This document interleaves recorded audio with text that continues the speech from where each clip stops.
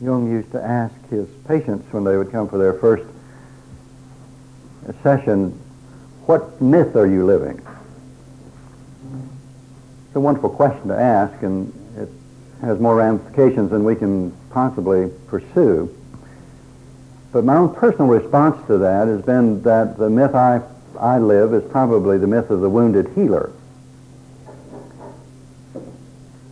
As many of you may know, that myth originated out of Greek mythology with the wounding of Chiron, and was picked up and carried on by the tradition of Asclepius. And Asclepius is the one who was wounded by the gods in order to heal the mortals. Had as his tradition to have places of incubation around which he would draw a sacred circle, which he called a temenos. And when people entered that sacred circle, they entered specifically and consciously and purposely for healing. And in the temenos, and during the period of incubation, they would pray for a particular prayer, pray a particular prayer which would be for a dream. And the dream in itself would be healing.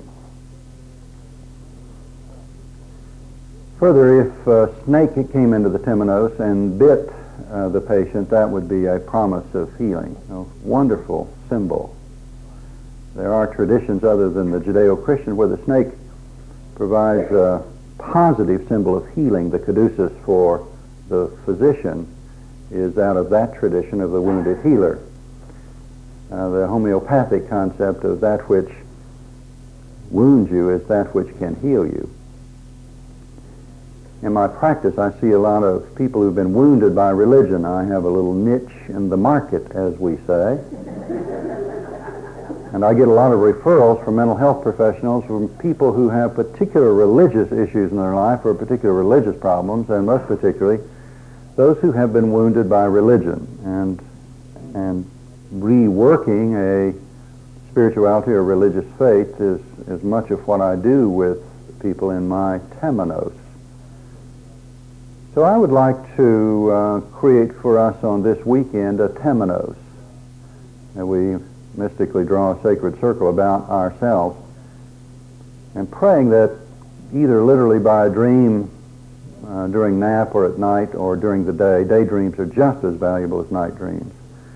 I feel so sorry for that burr-headed sixth grader who sits silently staring out the window in his study hall, and the teacher raps his knuckles with a ruler because he's not paying attention, when in fact he is in the most wonderful state of incubation, when the mind is unlocked and out of gear, but the motor is running.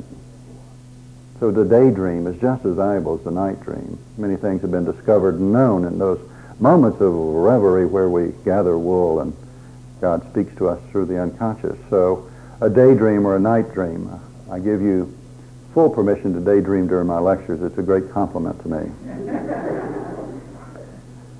So we will prayerfully and with high degree of consciousness rehearse the myth of the wounded healer. I had a near-death experience when I was 6 years of age, and that is why I am uncharacteristically an Episcopal priest and a Jungian analyst. I would have predicted that I would have been a trial lawyer, extremely wealthy, in my second marriage with an alcohol problem. But instead, I'm priest and analyst. Thank God. I'm like the character in Joseph Heller's novel Catch-22. The epitaph he wanted on his grave was, he had 1,000 valuable qualities, each of which kept him in a low income bracket for life.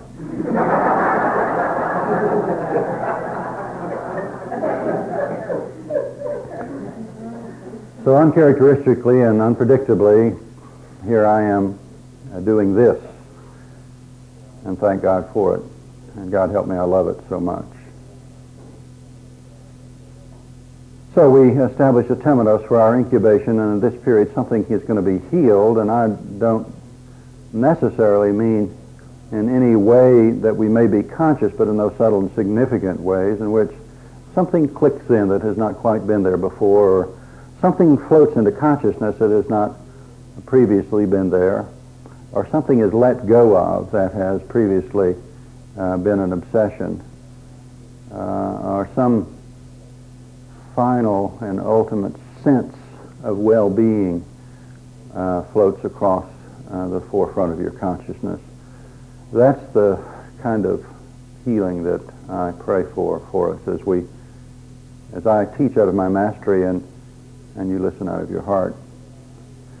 The rigors of spirituality is rigorous for several reasons. It's got its own intrinsic difficulty. In addition to that, it's a very difficult kind of avocation to be in the midst of a Western materialistic society that has traditionally honored that which is rational and that which is material. And so there's not much reward in this culture for spirituality or those who consider themselves to be on a spiritual journey. Also, like anything else, when it gets captured by the collective, it is within a few years that it becomes a mile wide and an inch deep. The kind of spirituality that St. John of the Cross would write about in Dark Night of the Soul, coming out of the Desert Father tradition, is a rigorous spirituality where it is the priority for one's existence. That is to say that it is of ultimate value, ultimate meaning, and it requires ultimate priority.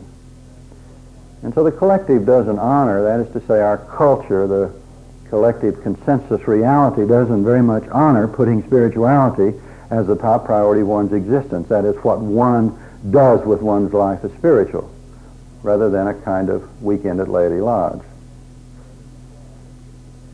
So there's not much honoring that in the collective, particularly when, and our Western rationalism with the well-known Cartesian split of mind and spirit and body, we don't get much encouragement for the non-rational and the non-material. As a matter of fact, in our own consciousness, those words have a kind of pejorative meaning to them. For instance, when we talk about something being non-rational, which is what spirituality is, we say it's irrational. We, in a moment, wipe it away as having no value. When we talk about that which is non-material, we say it's immaterial, has no value. And so we are heirs of a kind of rational materialism which has the ultimate value, and that is we seek that which is reasonable and that which is material.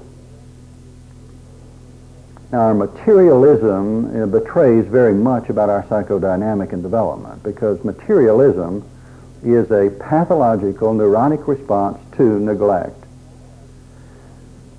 What's neglected then is our spirituality, which we have unfortunately substituted material for that hunger for God. Now, the word material comes from matter. Matter comes from the root mater, which means mother. So this desire that we have, and most of our addictive behaviors and our dietary disorders are related to the lack of nurture or neglect that we experience in the first 24 months of life. Because of our parents' own inability to be present in terms of nurture, we have a kind of emptiness that we try to fill with matter, with material things. And we've been seduced. We have ultimately been seduced. We're a culture of people who have been seduced into believing that the material world is the real world. I mean, it's a really sad commentary. I mean, I think when we get to the nearer presence, I have many kinds of metaphors as to what kinds of things God will say to me in particular. I don't think God will be there with a computer printout of all my sins and mistakes. I think God will say to me, I'm so sorry you missed the point.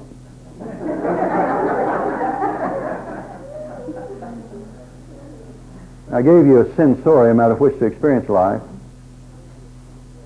Sight and taste and touch and smell and the ability to hear.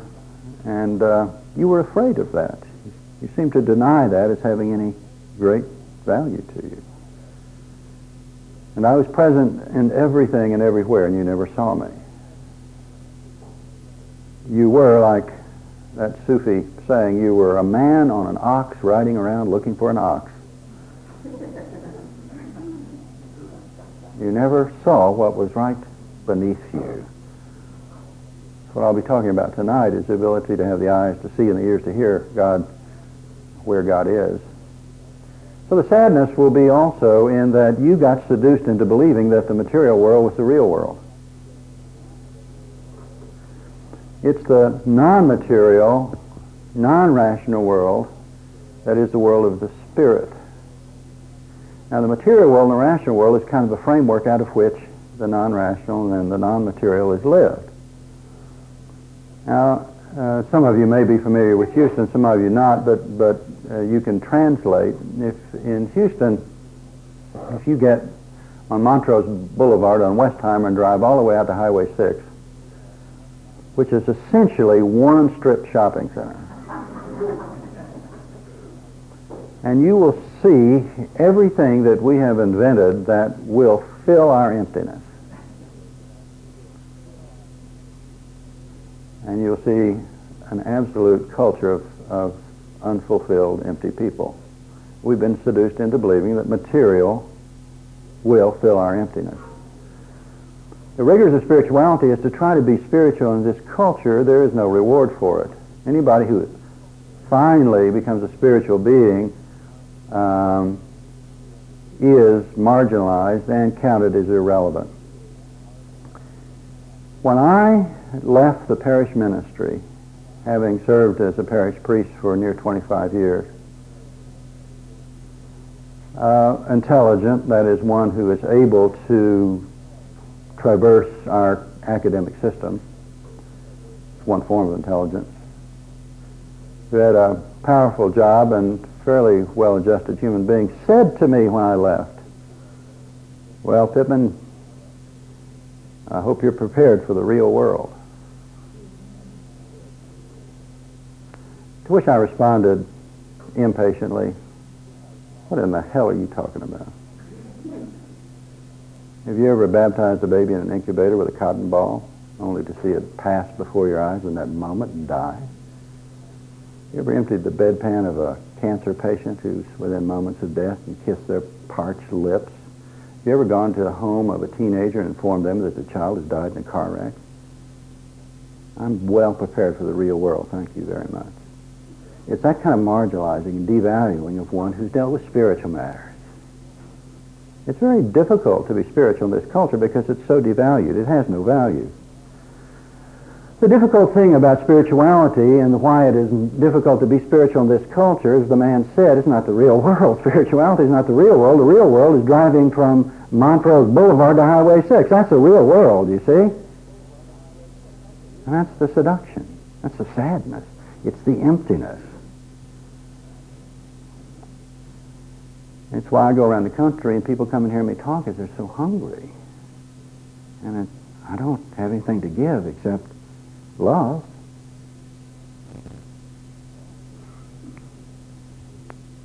So it's very difficult to be spiritual, and it's rigorous in this culture to swim upstream with the valuing of the non-rational and valuing of the non-material as having ultimate value. That's the real world, the inner life, the symbolic. But the problem you see with love and spirituality is, number one, there's no produce. There's no production. I mean, what do you have at the end of the day? I mean, this is the problem with the misunderstanding of Calvin and the Protestant ethic. I'm talking about spirituality, I'm talking about the rigors of it because it's just not valuable. Now, if you're going to be spiritual, then you are not going to contribute anything to society, the real world, that is. Calvin was greatly misunderstood. He had this theory, trying to explain why anybody would reject this God of love, in which he said, well, evidently some are destined to and some are predestined not to. A valuable theory. I don't think it explains, nor does it finally deal with the issue, and it's been greatly misunderstood, unfortunately. But they said, Dr. Calvin, well, if some are predestined, how will we know who is and who isn't? So he went to the Scripture, as a good Calvinist would, and he said, by their fruits ye shall know them. That's called the Industrial Revolution. So everybody's been trying to prove how worthy we are and how much God loves us by how much we can produce. Fruits are produce. So production is what we're about. The Protestant ethic has to do with production. So spirituality really produces very little. And love is not terribly efficacious because it isn't efficient. When somebody presents themselves to me for an analysis, I can tell how serious they are about it. If they say, how long is it going to take and how much is it going to cost, then I tell them they're not ready. Because what I do, what we're about in terms of spirituality, is just not very efficient. It takes a long time and there's no produce. As a matter of fact, it takes you from the real world, as my friend said to me. The second thing about spirituality that's difficult for us and not greatly honored is that one has to move out of a mindset and move out of a worldview into a sort of lonely mindset and worldview if we move out of the collective, but also it's a very difficult one to hold on to. I mean, it's very difficult for us to get out of our linear, rational mind. It's very difficult for us to stand in the presence of the unknown and the unknowable. I mean, because of the age of reason, because of the Cartesian split, because of the fact that there are certain things for us in spirituality that are unknown and unknowable, it is very frustrating because that's not how we've been trained. In other words, for the scientist, mystery means that which has not yet been discovered. So the whole job is try to discover. Mystery for spirituality is that which cannot be discovered. And there is a mindset that is not terribly comfortable in each of us that says, you mean there's something I can never know? Or I can't know in the way that I know other things? So it's very lonely and difficult for us to live in that letting go posture of spirituality that says we don't get to know. Also, if you're going to get into the realm of spirituality, then you have to deal with that existential anger and anxiety that each of us has about not being God. I mean, there is within the human organism a fundamental anger and anxiety about our human limitation. The anger is because we are limited, and the anxiety is because we don't feel secure, and for good reason. The world is not particularly safe. And as we begin to talk about the autonomy of God in just a moment, we'll see that even being Christian or spiritual or religious doesn't make you safe.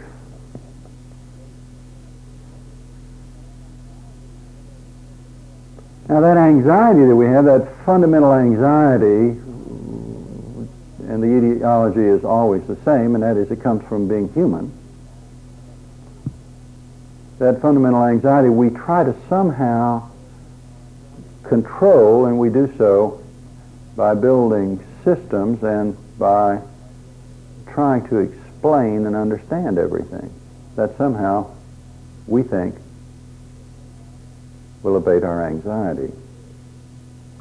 So to be spiritual means to live in the midst of the unknown and the unknowable. Now, as we look at the rigors of being spiritual and the difficulty in honoring spirituality and the difficulty of living in the non-rational and the non-material world, and then to begin to look at what I call these hallmarks of spirituality, we have to realize that there's something about being spiritual that is trying to scratch this itch we call God. That we are, as it were, driven, that there is implanted within us a deep longing, that it is the nature of being human that we seek this undefinable being we call God. And that we can sublimate it, we can deny it, we can project it, we can obsess about it, we can be compulsive about it, but we cannot avoid coming to terms with this being we call God. Even the atheists have come to terms with God.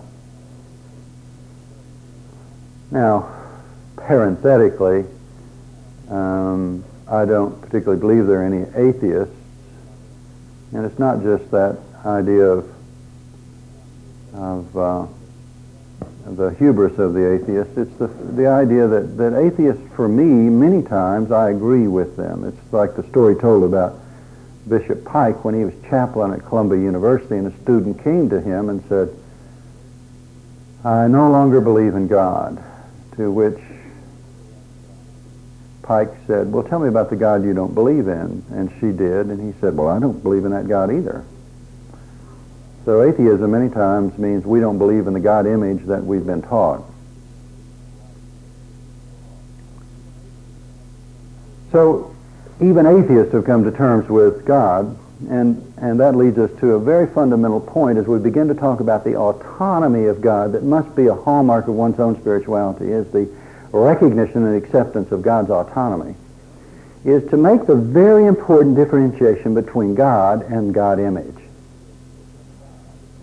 There's a wonderful new book out by Edward Edinger called The New God Image, in which he does a very systematic job of looking at the material that would help us realize there's a difference between God and our image of God. That God, as the source of the mystery of the universe, or as Tillich referred to God as the ultimate ground of being, that the God we talk about as creator, that is a God that is incomprehensible. That is to say, that God is much larger than our ability to conceive. Now that, to me, rather than frustrating me now in my age of mastery, really gives me some serenity, because I wouldn't worship a God I could understand.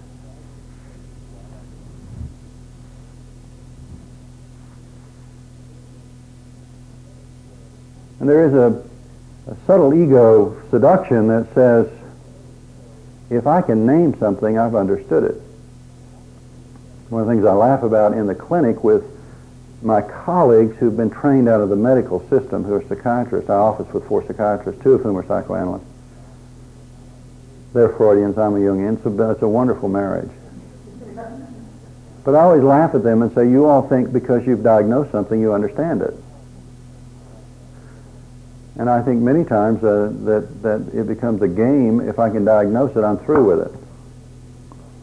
And this is ego seduction into believing that if we can name God, we've understood God. It's a theological error. But the God image is the God that we try to communicate about and communicate with and share, and that God image is dynamic, and it's changing. It changes. It's changed. We see that in just reading our own scripture. The evolution of our God image has changed. We see some very fundamental sort of definitive stories about that subtle change of the God image. The German theologian von Rad, Old Testament scholar, was very interested, for instance, in the story of the sacrifice of Isaac. That in that story, we come to the story with the mindset of God, or the God image, that has come much more out of that primitive polytheistic God image that says God is a jealous God, and that the human purpose with God is to trick, seduce, and appease. And so we sacrifice to God to appease God from God's wrath, and to get special favor by seducing God through sacrifice. And so in the mindset that leads up to that experience is, I must sacrifice to God that which God desires of me. And so he takes his son up, this long-awaited son, and in that moment of the sacrifice, when the ram is caught in the thorns, we see a change in that. Now we see that God has turned from an adversary to an advocate. That God image changed in that mythological moment. So that now we move from a God that we must appease, a God image, that we must appease through sacrifice. We change to a God that is an advocate who is willing to sacrifice on our behalf. And that's an interesting switch in the God image. Now the thing that we must remember as we talk about God and we speak about God and we share about God, that we generally are saying much more about ourselves than we're saying about God. One of the things with a trained ear, if one listens to another talk about God, we learn very little about God, but we learn a lot about the person who's talking about God through their God image, which is very different from God. Now for Christians, in a very, I think, succinct moment, we can know a lot about God because, as we have been told, Jesus is the human face of God. So much about God has been revealed to us, God's nature and our nature in the Christian story, particularly in the experience of Christ. And yet the God image changes from the retribution God of the Old Testament, the Yahweh who is jealous and angry, to the God of love that we experience in the New Testament. And each of us carries around that within us in terms of what our God image is. I have God images that run from this three-storied universe God that sits above the canopy on a throne and is male and has a long white beard. And there's heaven and earth, there's hell and there's earth and there's heaven, and God sits above, and there are holes in the canopy that are the stars and through which the rain comes. Now that's an image I have that sometimes is fairly operative for me.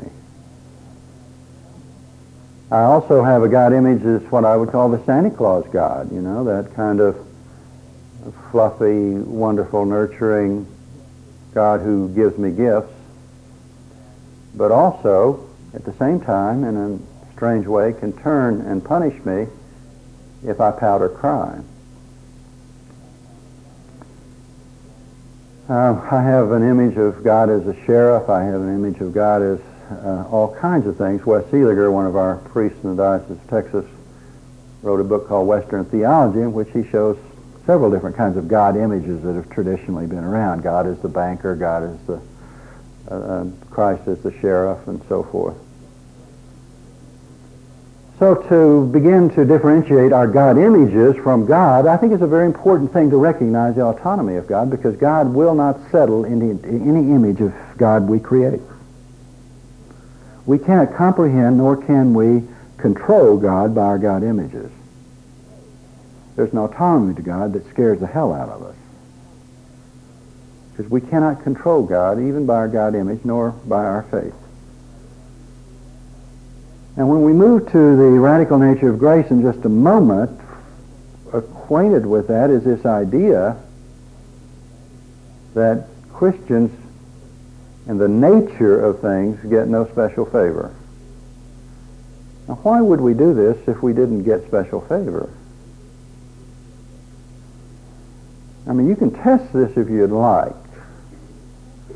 I mean, go to the tallest building in Austin or the Texas Commerce Tower in Houston if you'd like, and say to God, I have followed your laws from my youth. I give 10% of my money to the church. I basically and essentially live for others, Jesus is my Christ and I have a personal relationship with him. And ask God to save you and jump off the Texas Commerce Tower and see how much favor you've been given by being Christian and righteous. The laws of nature apply objectively, and we get no leg up on that. Christians die of cancer. Christians are killed in car wrecks. Christians have alcohol addictions and food addictions. Christians don't get any leg up on human nature or nature. We get no special favor. So why would we do this? Because it's our nature to relate to God. And yet God has an autonomy that somehow transcends this notion of our own egocentricity, that if we become Christian, or if we become religious, or if we become spiritual, we'll get special favor. Now, I know there are those who have a theology that God image is like what is known as the cosmic bellhop. My need determines God's action.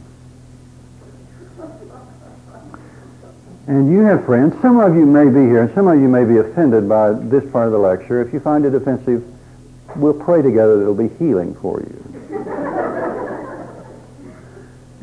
I will not recant. But I know people who pray for parking places and claim that it works.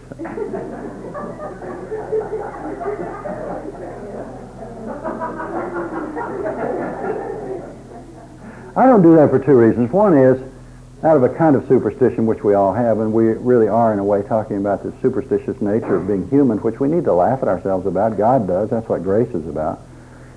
This kind of superstition, it's what Levi Bruhl called participation mystique.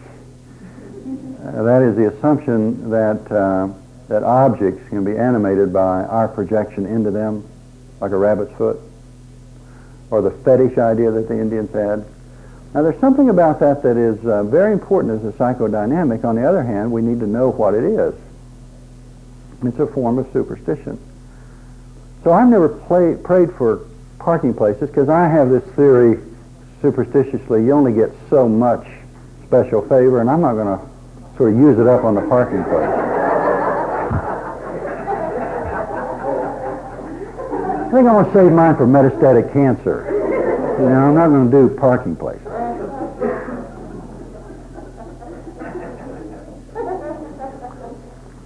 There is an autonomy to God that we do not control God by our desires or needs. I was watching baseball. This dates me because the commentators were Tony Kubek and Joe Garagiola.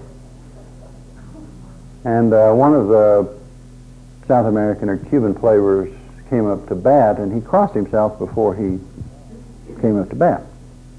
Tony Kubek said to Joe Garagiola, said, "Joe, you're a good Roman Catholic." Said, "You go to Mass either on Saturday night or Sunday morning when we're on the road." Said, "What do you think about those players who cross themselves before they bat?" Garagiola says, "Well, I think they ought to just let God enjoy the game."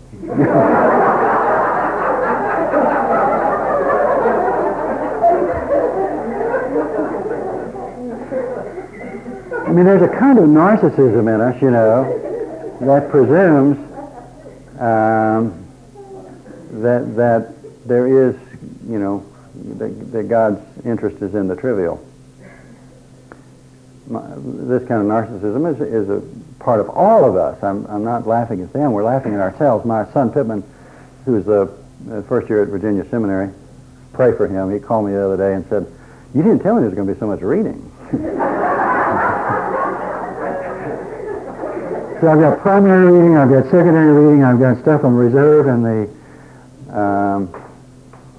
library. So I've got 3 papers due, and I've got to memorize the Hebrew alphabet, and my girlfriend's coming for the Virginia game. To which I responded, "You do have your priorities in shape, don't you?" He said, "I think so. What are they?" And I said, "It's the girlfriend." You got the rest of your life to read.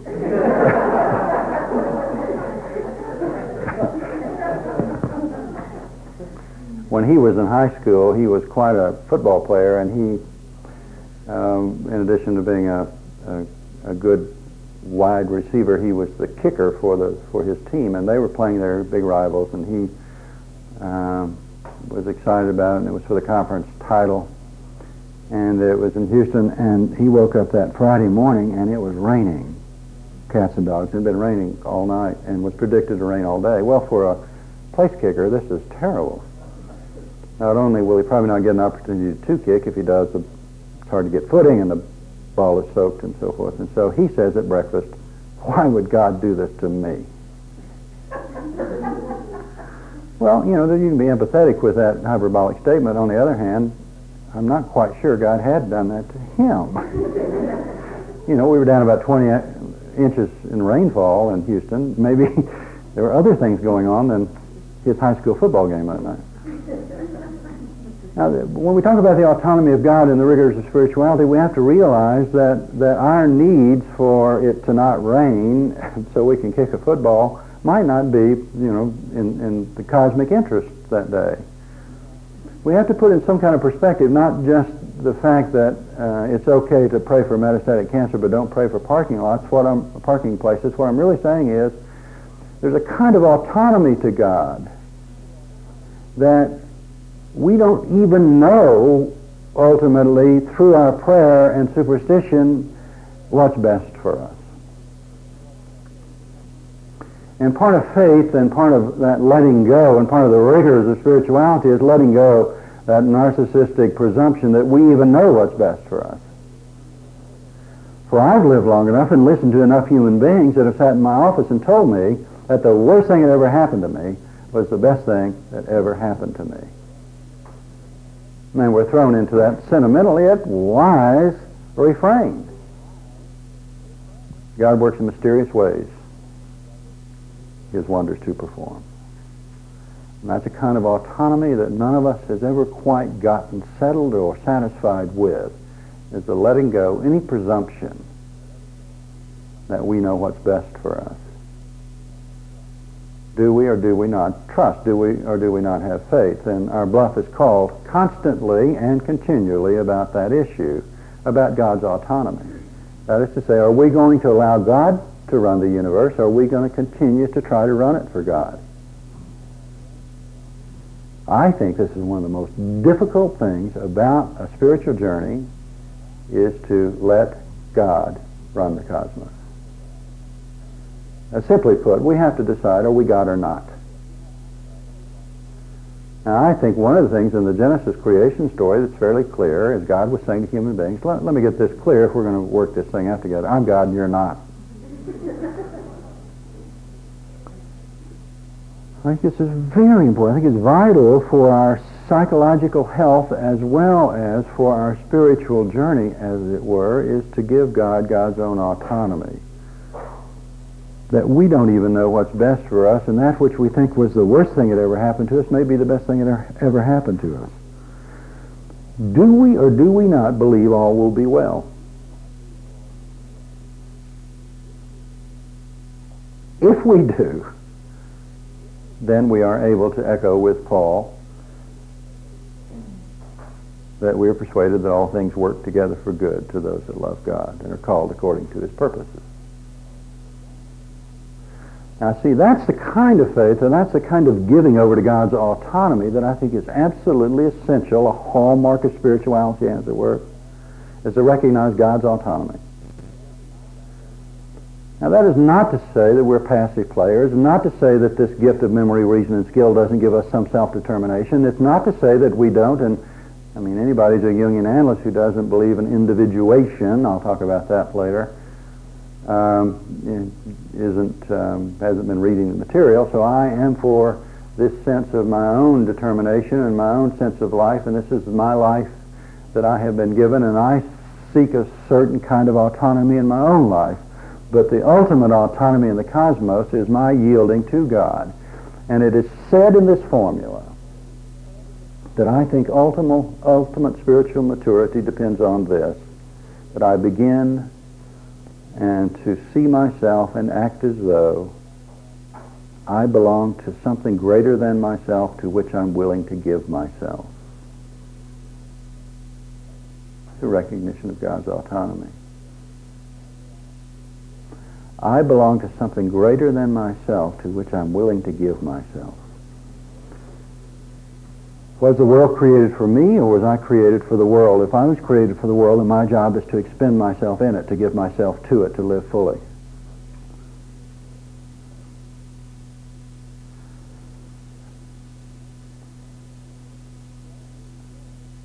You see, I don't believe death is a release if you haven't prepared for it. Now, I don't know what's post-grave. There seem to be those who do. I don't. I do think the soul is beyond time and space. And therefore we have this kind of Kantian a priori knowing. From the beginning we know in the depths of our own bone marrow that this isn't all there is and that there is another realm to which we will be invited. But I think death is not a release if we haven't prepared for it. And the question is, how do we prepare for death? The formula is simple. Live. The way to prepare for your death is to live fully, to live abundantly. And I think that's what's scary about coming in the near presence following biological death, is for God to say, you didn't live. I mean to live. I mean live fully. Two quick responses to that, and we'll move to the second category and subsequently to two more. I grew up in a small town in Oklahoma. The Hovdes and the McGeehees have much in common. I grew up in Drumright, and Carol grew up in Miami. Miami's in Florida, Miami's in Oklahoma. They were in Louisville, and I was in Louisville. Lots of friends in common. This small town in Oklahoma in which I grew up had dance lessons when we were pubescent. Now, there wasn't anybody in Drumright who did the dance lessons, so they imported a dance teacher from Tulsa who came over with a record player, and we went to the Legion Hut for dance lessons. She was from the Arthur Murray studio in Tulsa.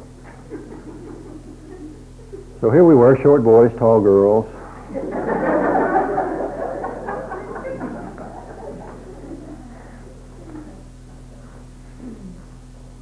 And she would plug in the machine and put on a record, and then she would put out on the floor these footsteps. Like that.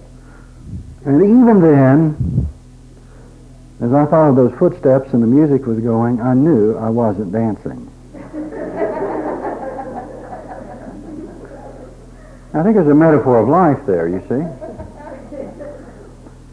I mean, following the rules and following the predetermined pattern that somebody who considers themselves an authority tells you you must do is not living.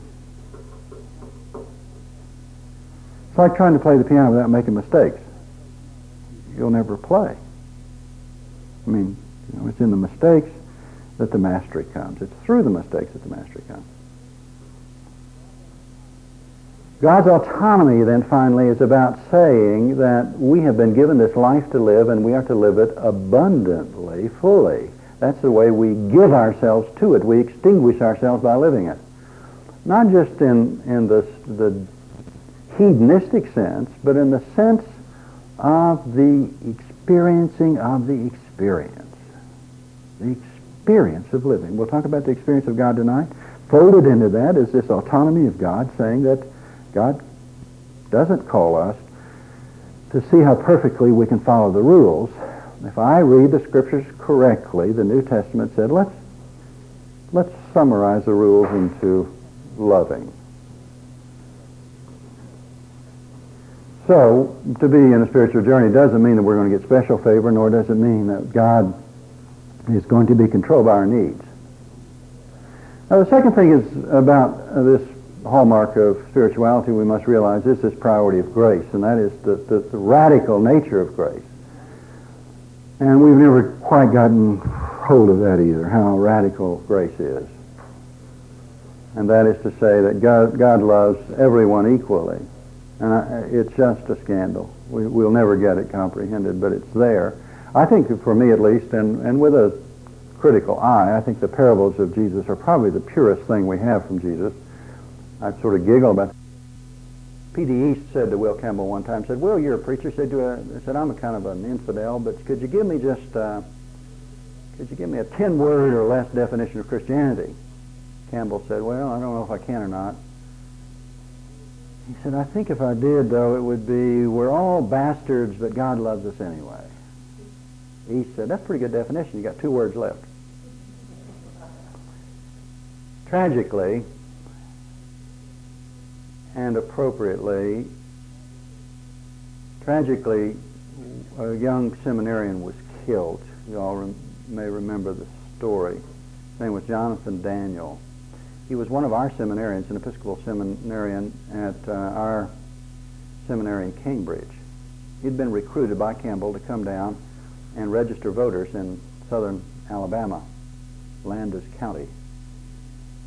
And he and his companion, a black man from Chicago, were registering voters in this rural area.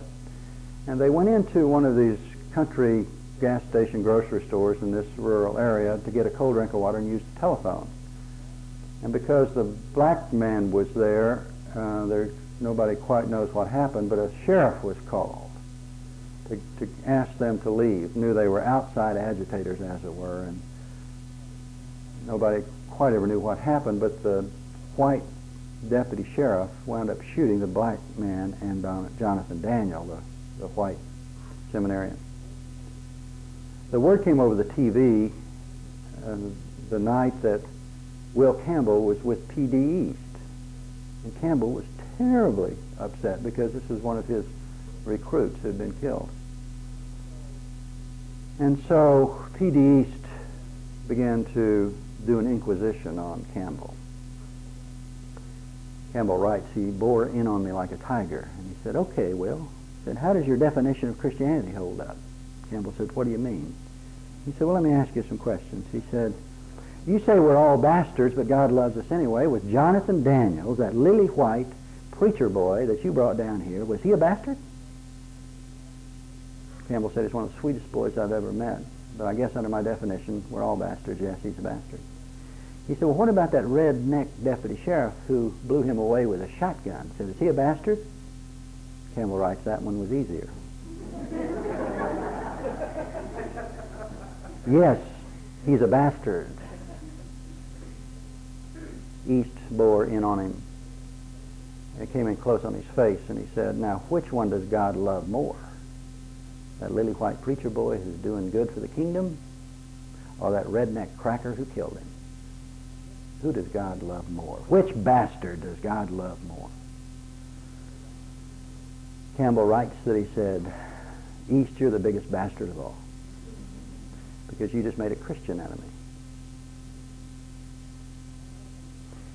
Now, that radical nature of grace, if you're going to be on a spiritual journey, not only do we get no special favors or special place, it's open to everybody, all God's children.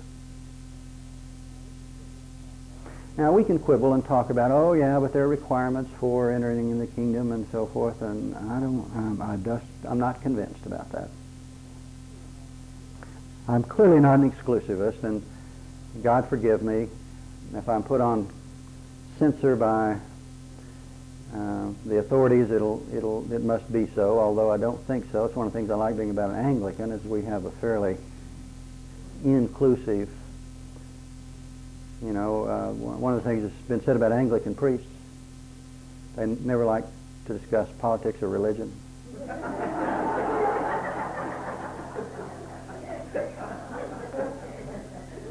Just as long as the liturgy is done with dignity, we can do fine. So we can say pretty much anything we want. But seriously, folks, the poor Reformed minister in Michigan who's been on the front page of the papers because he's finally come out and said, I do not believe only Christians are going to heaven. First of all, we're back to this idea of the hubris and narcissism of us to presume for God as to whom God will invite into the next realm, as if it's our job to tell God who gets in the next realm by our own hubris and narcissism. I think it's the desire to have an eternal relationship with God is what gets you into an eternal relationship with God. But once again, I'm not in charge of that. I do tell an anecdotal story of a parishioner who called me at home one night with that wonderful introduction you get when you're a priest and get called at home at night. I didn't want to bother you at the office.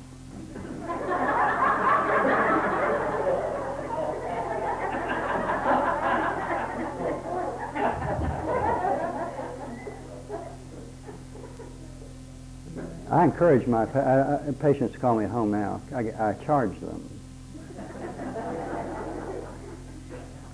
She said, my son Curtis has a problem, Pittman, and I just had to talk to you tonight. You know, sure. I was a priesthood all those years. I had about 2 emergencies, you know, but I got emergency calls all the time.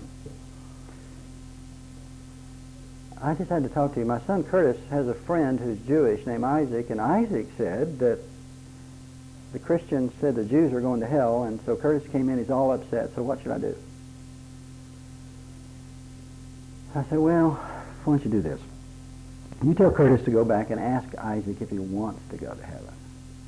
And you tell him if he wants to go, it's okay with me.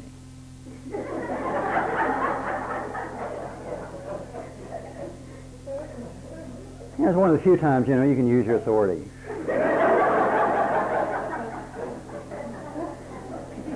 But I'm also not a universalist, you know. I'm not a universalist who says that everybody gets into the next realm. I think just those who want to go. If you want to go to hell, you have a right to.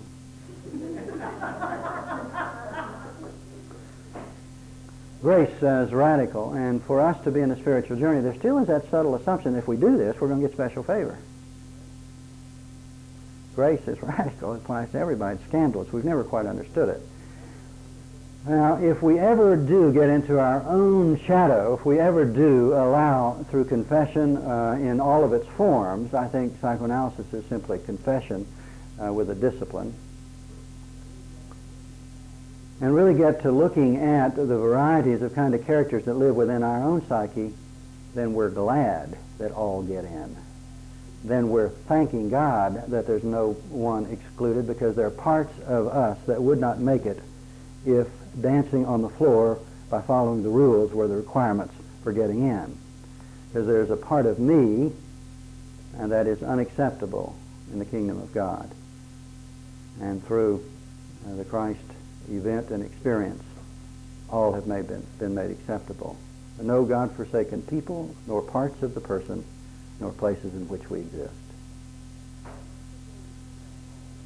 The third hallmark, I think, is this idea of individual integrity. We're running out of time. Let me say very quickly that I think Kierkegaard did it best for the categories of sin. He said there are really 3 categories of sin. That's the will to be oneself at the expense of all others. That's selfishness, hubris, narcissism. I'd like to do a whole weekend course on this thing called narcissism. Christopher Lasch wrote the book We're a Culture of Narcissism.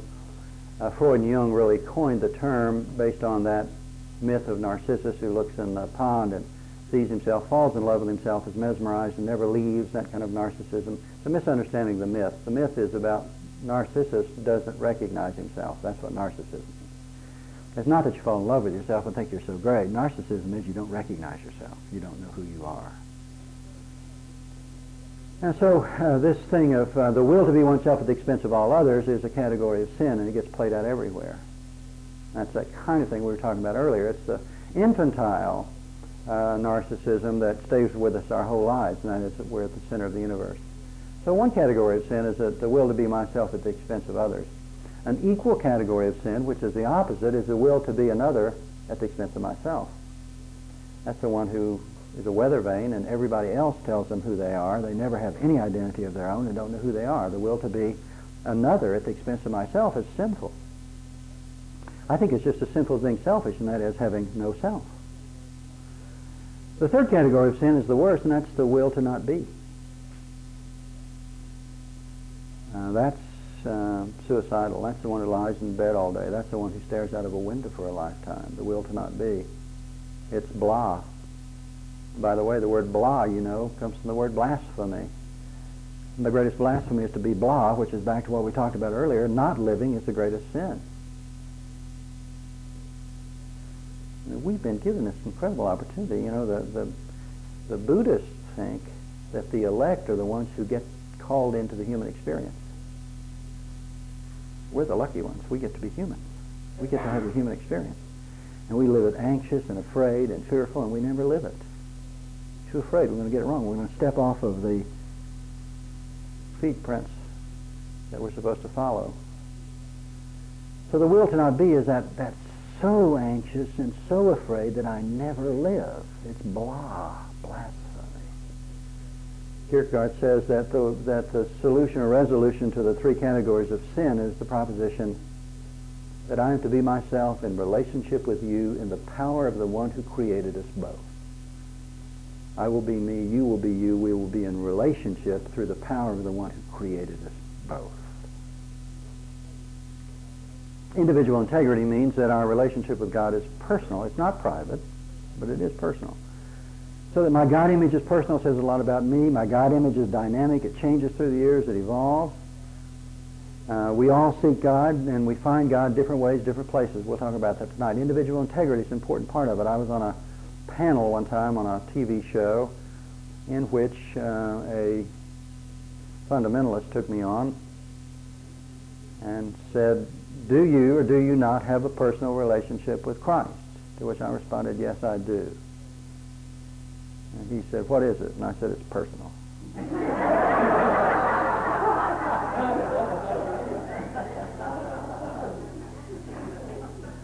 In a sense, another cannot legislate.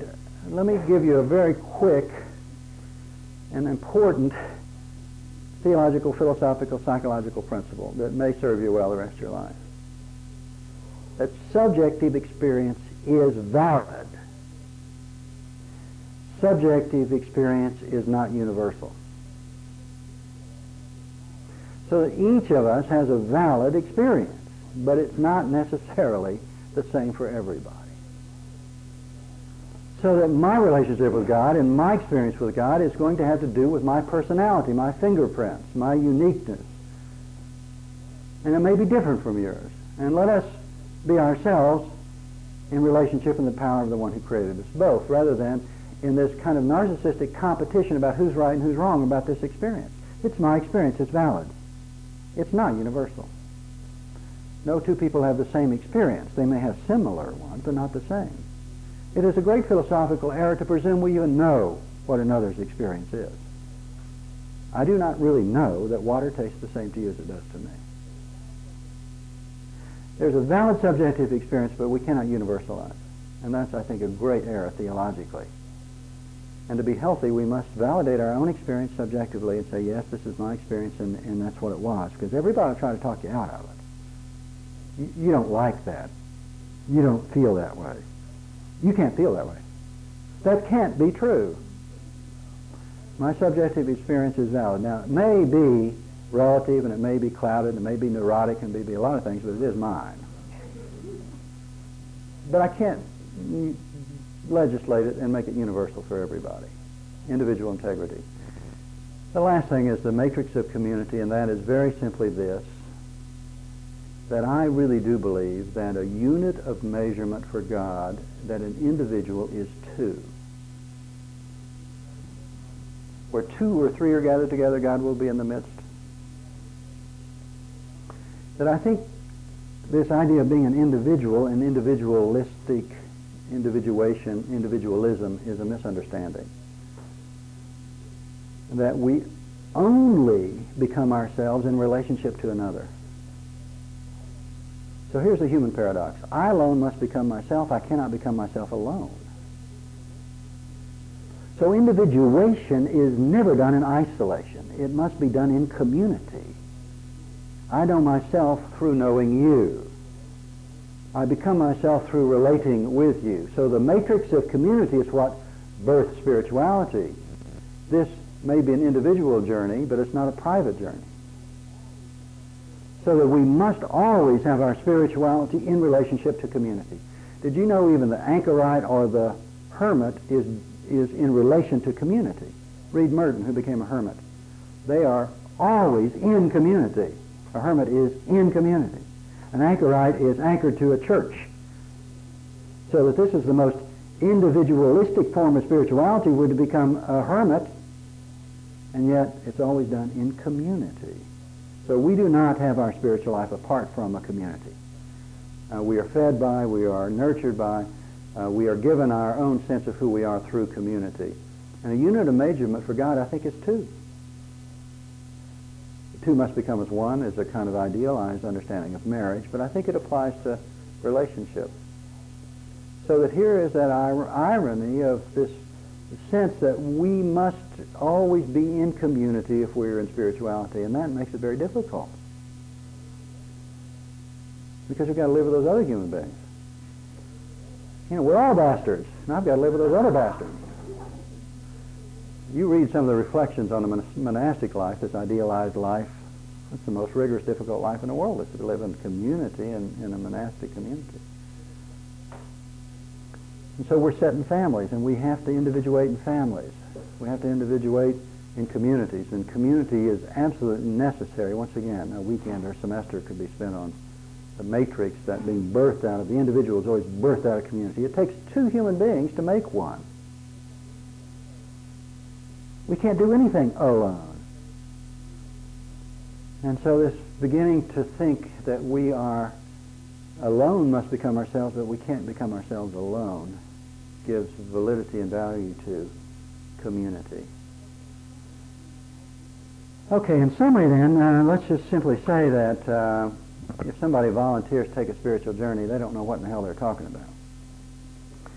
It's a journey that finds very little value in the collective. It's hard to do, difficult to do, because it's a whole other way of seeing the world. That great German term, Weltanschauung, worldview. It's a whole different worldview. The zeitgeist, the spirit of the time, is not such that honors very much about spirituality. It has no produce, and it's not very efficient. It's not the real world. Well, you have to deal with your own anger and anxiety about the fact that you're not God, and yield to God and give yourself through living to this great human experience. You have to have a sense that this radical nature of grace is that we don't get any particular favor from it, and that we can finally, in humility, say, thank God for grace, because there are parts of me that I can't even accept. And thank God, God does. Individual integrity is important. You've got to recognize that we do it our way. There's always the best way and the right way and my way, and I get real tense about all of that. And finally, that if we're going to be on a spiritual journey, we always have to do it in companions. Cum panis means cum, with, panis, bread. It means with bread, with whom we share bread. And St. Michael's is one of those communities in which you can journey, because it's a community with which you share bread.